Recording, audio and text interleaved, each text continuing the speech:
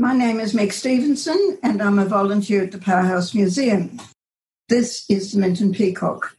12 ceramic peacocks were made by Minton at Stoke-on-Trent in Staffordshire between 1873 and 1880.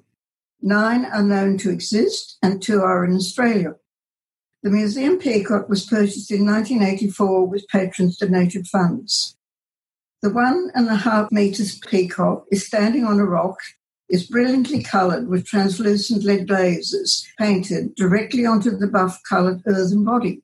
They were modelled by Paul Camolera, one of the French artists employed by Leonardo at the Minton factory. He introduced the Mallorca lead glazes to Britain, first shown at the London Crystal Palace exhibition in 1851.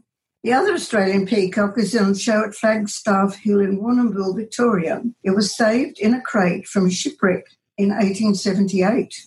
It's thought to have been en route to Sydney for the 1879-80 International Exhibition. However, it was on show at the Bicentennial Expo in Brisbane in 1988. The museum also has a Minton Mallorca glazed tureen in the shape of a boar's head.